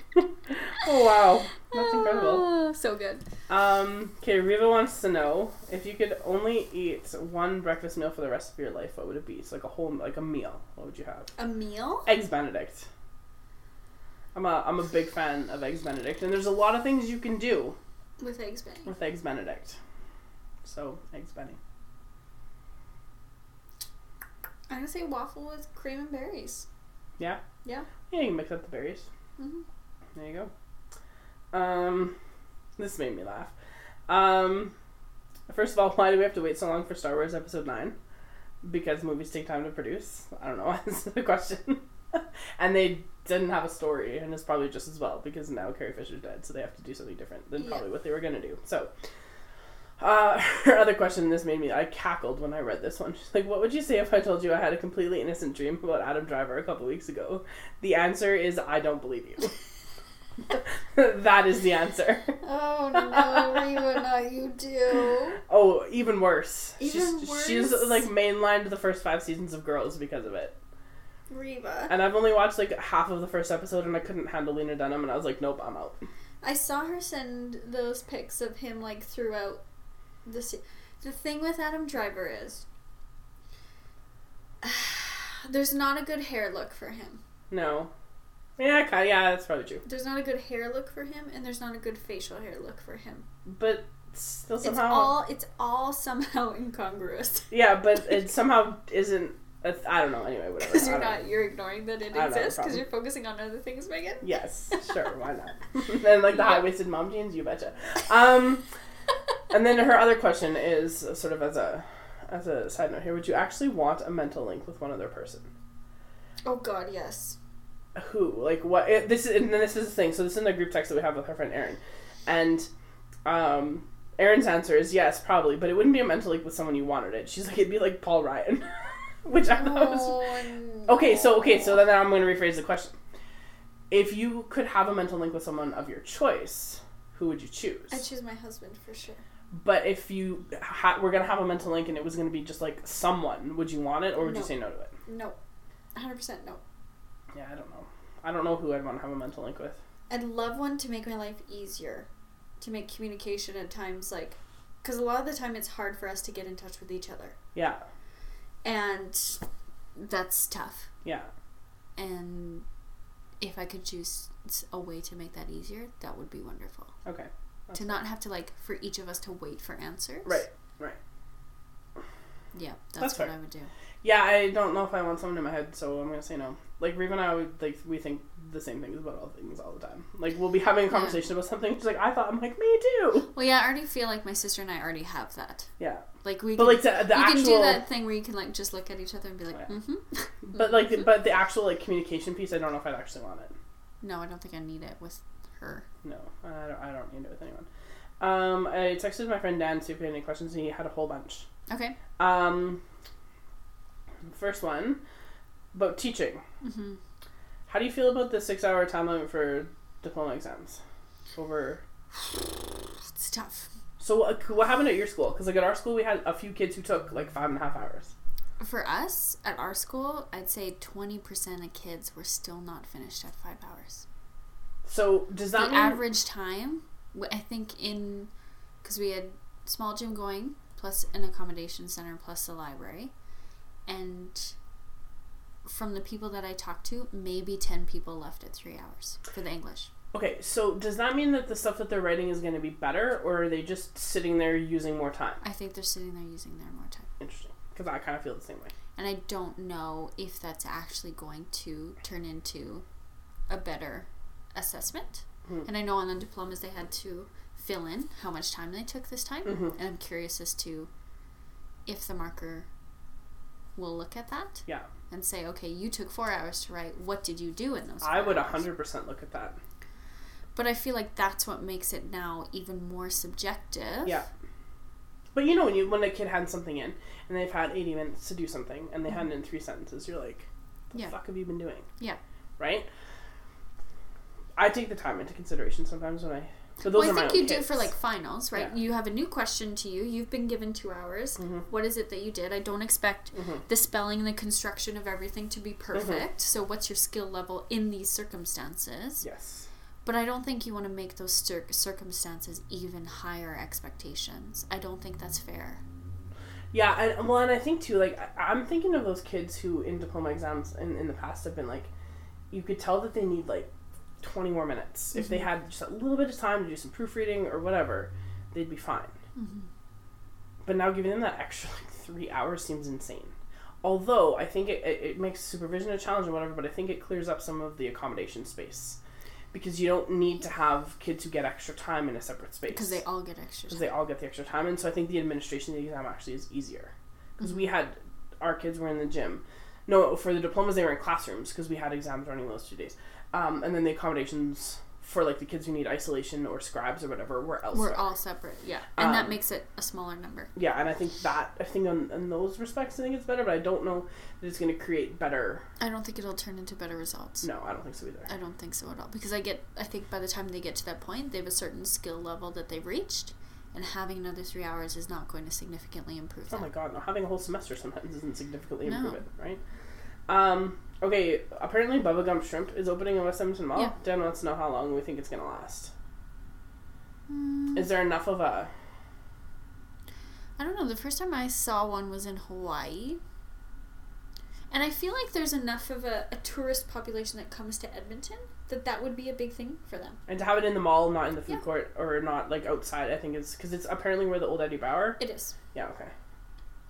Which is annoying to me that the Eddie Bauer moved, because I like when I would go to West Edmonton Mall, I would go there, I'd go to the bookstore, and that would be like it, and sometimes to the movie theater, so I could like park in that Simon's area. Yeah, and just go, and then I wouldn't have to like travel any of the rest of the mall. So I was super annoyed when I found out it was moving. Where did it move to? I was just there. I didn't see it. I'm not sure. I can't remember. I just thought it closed. No, it's moved somewhere. Oh. Because I was poking around at Christmas time, and then I just went to Southgate instead.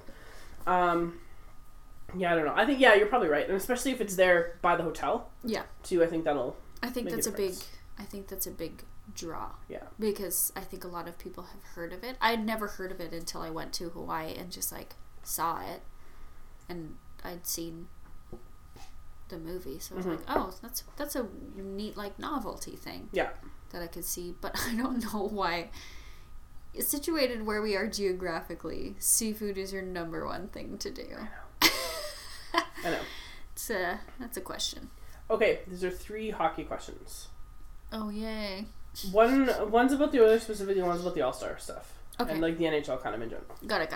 Okay. Who is more to blame for the Oilers' state? The old boys club or the new boys club?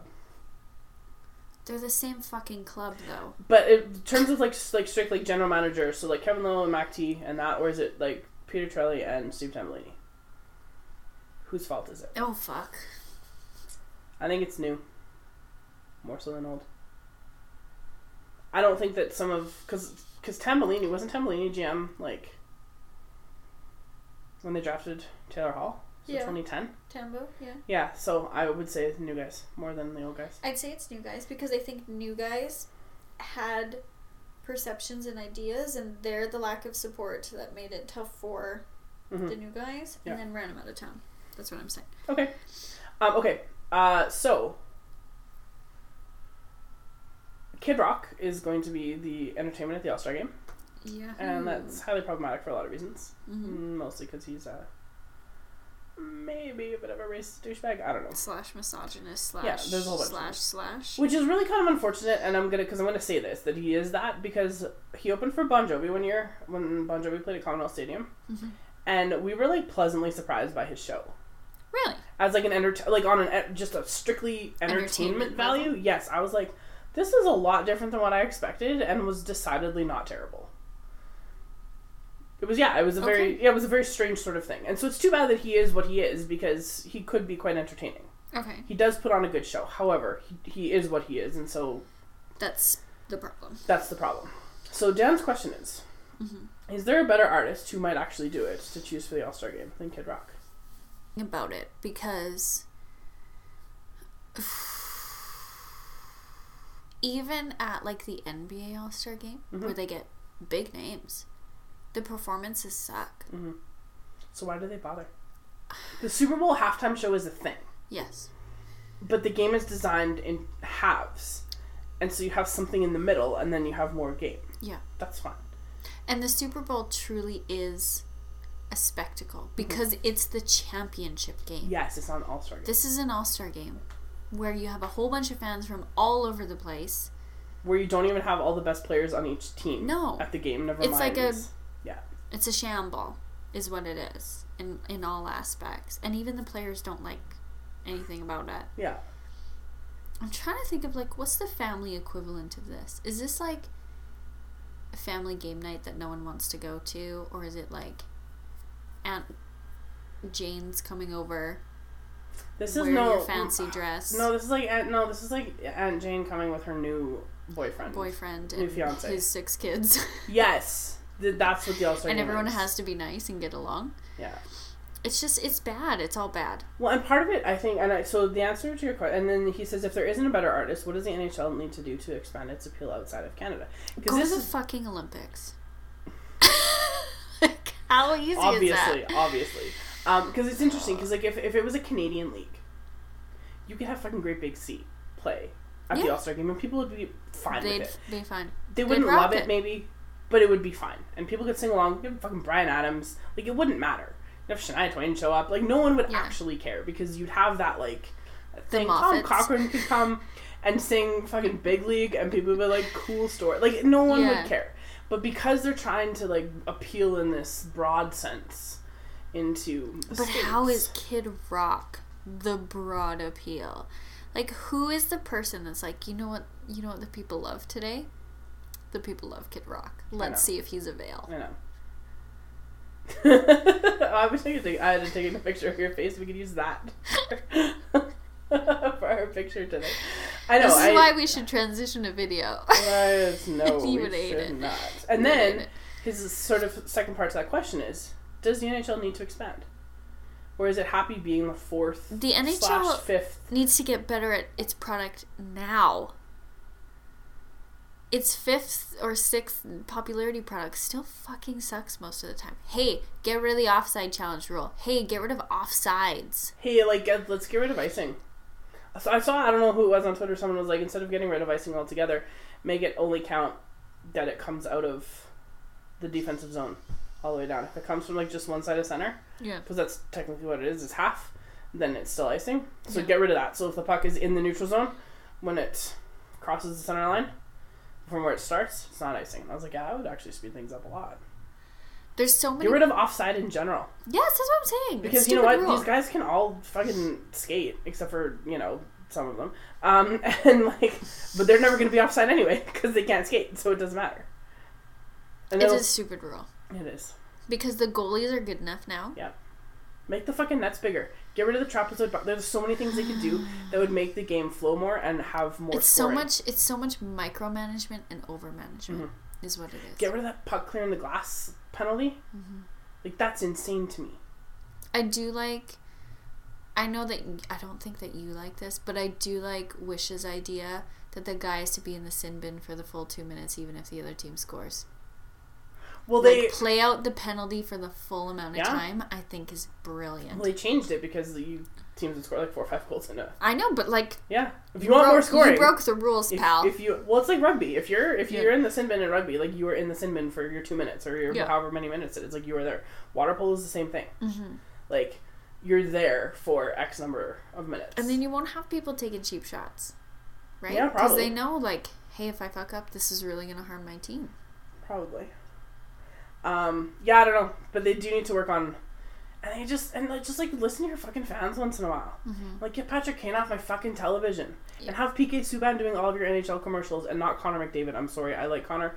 He has no personality. No, zero. Like, remember those Jordan Everly, like, ATV commercials? Yeah. Those were better. They were, and they were real bad. They were awful. They were super bad. But I'm glad of all the others they have. It's him doing them, and not, like, a whole bunch of other guys that they could have picked, because can you imagine? Can you imagine watching Milan Lucic try to, like, read words? I would pay to watch Jesse Puljujärvi do a commercial for anything. Even if he did it in Finnish. I'd be like, I will like, bank with ATB. Thank you, Jesse. For, like, Pizza 73? No, it's Panago. Oh, man. Or, like, he could be, like, this, he could be, like, for a dentist with, like, his, like, dazzling smile. That's true. He's just so joyful. There's so much that can be changed that doesn't rely on them having goals and having games in China and games elsewhere. Like, your product now sucks. It does. Fix it now so that the people like it. Now we're actually happy with it. Yeah. Like, and, like, yeah, and stop alienating parts of your fan base and stop, like... and allow us to buy Cinerise for, like, $50 a year and not have fucking blackout games. Like... Yes! You just sounded like Tina from Bob's Burgers. Well, it was supposed to be Marge Simpson, so I'm ashamed of myself. No, Tina does that, though. It's good. That's true. It's more internal when Tina does it. Yeah. It's like an internal-external scream. It's great. Yeah. Last question. Are you ready? Hit me with it. You're not going to have the same problem that I'm going to have with it. It's from Jess. Yes. It's an FMK from Jess. Okay. Jamie Fraser. Steve Trevor. Ben Solo. And my response to her was like, you monster. Well, you're going to kill Ben Solo first. First things first. Kill Ben Solo. Yeah. And then I'm going to say, marry James Fraser. Yeah. And, Steve Trevor. See, I thought about this, too. That was what I was going to say. But, Jamie Fraser, I love Jamie Fraser. Like, let's not pretend here for a minute that I don't. But, I feel like if you're marrying Jamie Fraser in his time, sure. If you're marrying Jamie Fraser in your time, in this He'd be time, a catatonic mess. I think you can't. Yeah, but Steve Trevor's also from a different time. But Steve Trevor's seen, like, machine guns and shit and, like, vehicles that move. He and also like, can't handle Diana not in pants. Because of the time. Like, that. Yes! But Jamie, how could you bring him here, though? But I feel like there would be less of an adjustment than, like, Jamie Fraser having to do that. I still feel like, even though Steve Trevor has a diverse group of bandits he's with, he would have a hard problem with diversity nowadays. But I also think... So, we've established the rules, but I need to clarify. Are you still having sex with the person that you're marrying? Because I kind of feel like I'd want to fuck Jamie Fraser. This is the problem, because the people that I ask about this say that you can. But that devalues the rest of the options. So I think I'd rather that. So you'd rather be platonic with Steve Trevor? Yeah. Forever? Do you know why? The other reason, Steve Trevor's willing to sacrifice himself? He might not have a long life. No, but because he's willing to recognize when someone else is, like, capable and whatever, and he doesn't have that, like, necessarily sense right off the bat to, like... And he never beat Diana. There is that, yeah. But he also allowed her to, like, flourish. Right. Without trying to control her. Whereas Jamie Fraser wasn't quite like that. Again, it's the time thing. True. I have more questions from Krista. This is great. She's got those 4. Okay. I don't know. That's a hard one. Jess, I'm not happy with this, but I think Ben Solo has to die. I think probably. He has to die. Probably. You would not be happy killing Jamie. No. Because Ben Solo, as much as you love Adam Driver, the character of Ben Solo is not as great as the character of Steve Trevor or Jamie Fraser. Agreed. Fair. You're welcome. Okay. Dunked on you. You're welcome. Okay. Okay, Krista sent me 5 questions. Oh, Jesus Christ. It's already 3:30, Megan. What is your favorite food to make? Oh.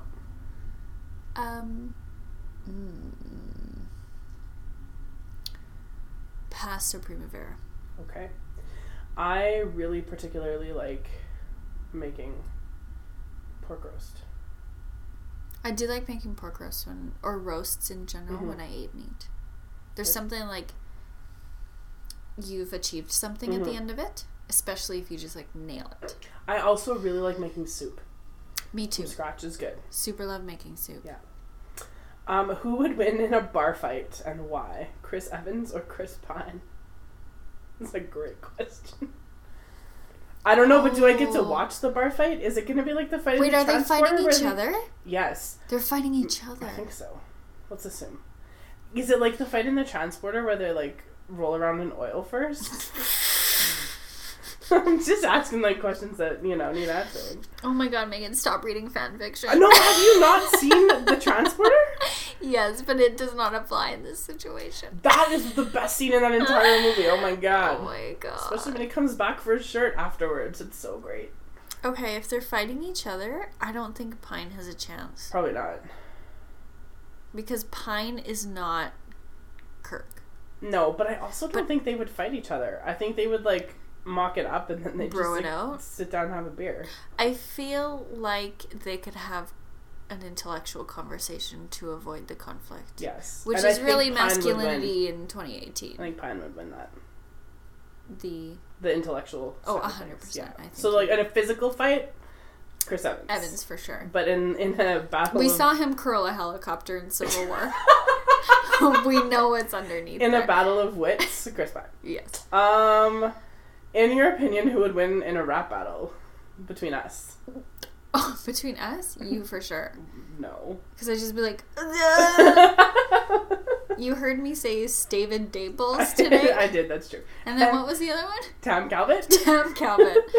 Yeah, so maybe me, I don't know. I'm not even 30 yet, and I'm pre-Alzheimer's here. This is not great. What is one thing that you can't do or aren't very good at that you'd like to be able to do?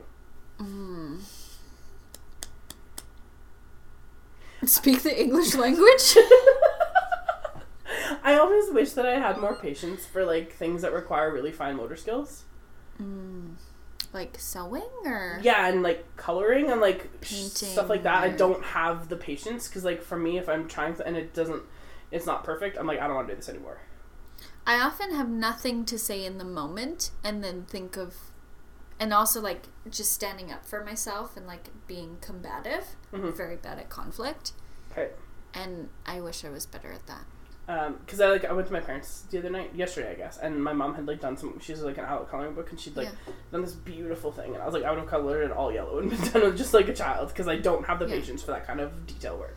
See, and I never have. I remember getting a report card in, it was like grade 1 or grade 2, and it was like, Kelsey has difficulty with 3 things: sharpening her pencil, coloring inside the lines, and cutting a straight line.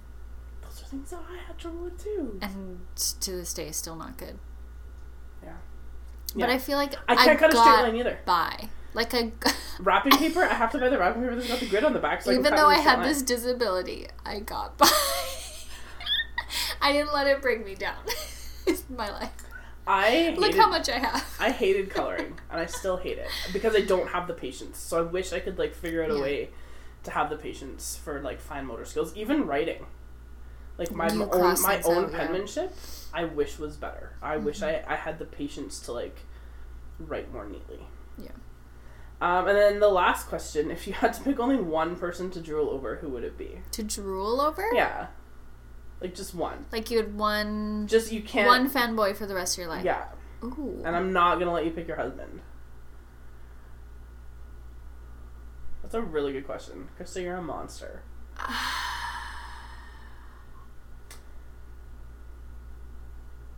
This is really tough. It's kind of breaking my brain a little bit. Because what are the parameters around it, right? Because if you're talking about, like, say it's like, randomly, this isn't who I'd choose, but say it was like 2017 Harry Styles. Is that what it is? Like it's a person just in their peak for 1 year? Or it's like just their person, just that birth person. to death? I think it's just that person. Birth to death. Damn. That's hard. That's very hard. I don't know. Maybe, oh god, I have no idea. You want to pick someone that you feel won't be a problematic fave. I know, and there's just so many of those now.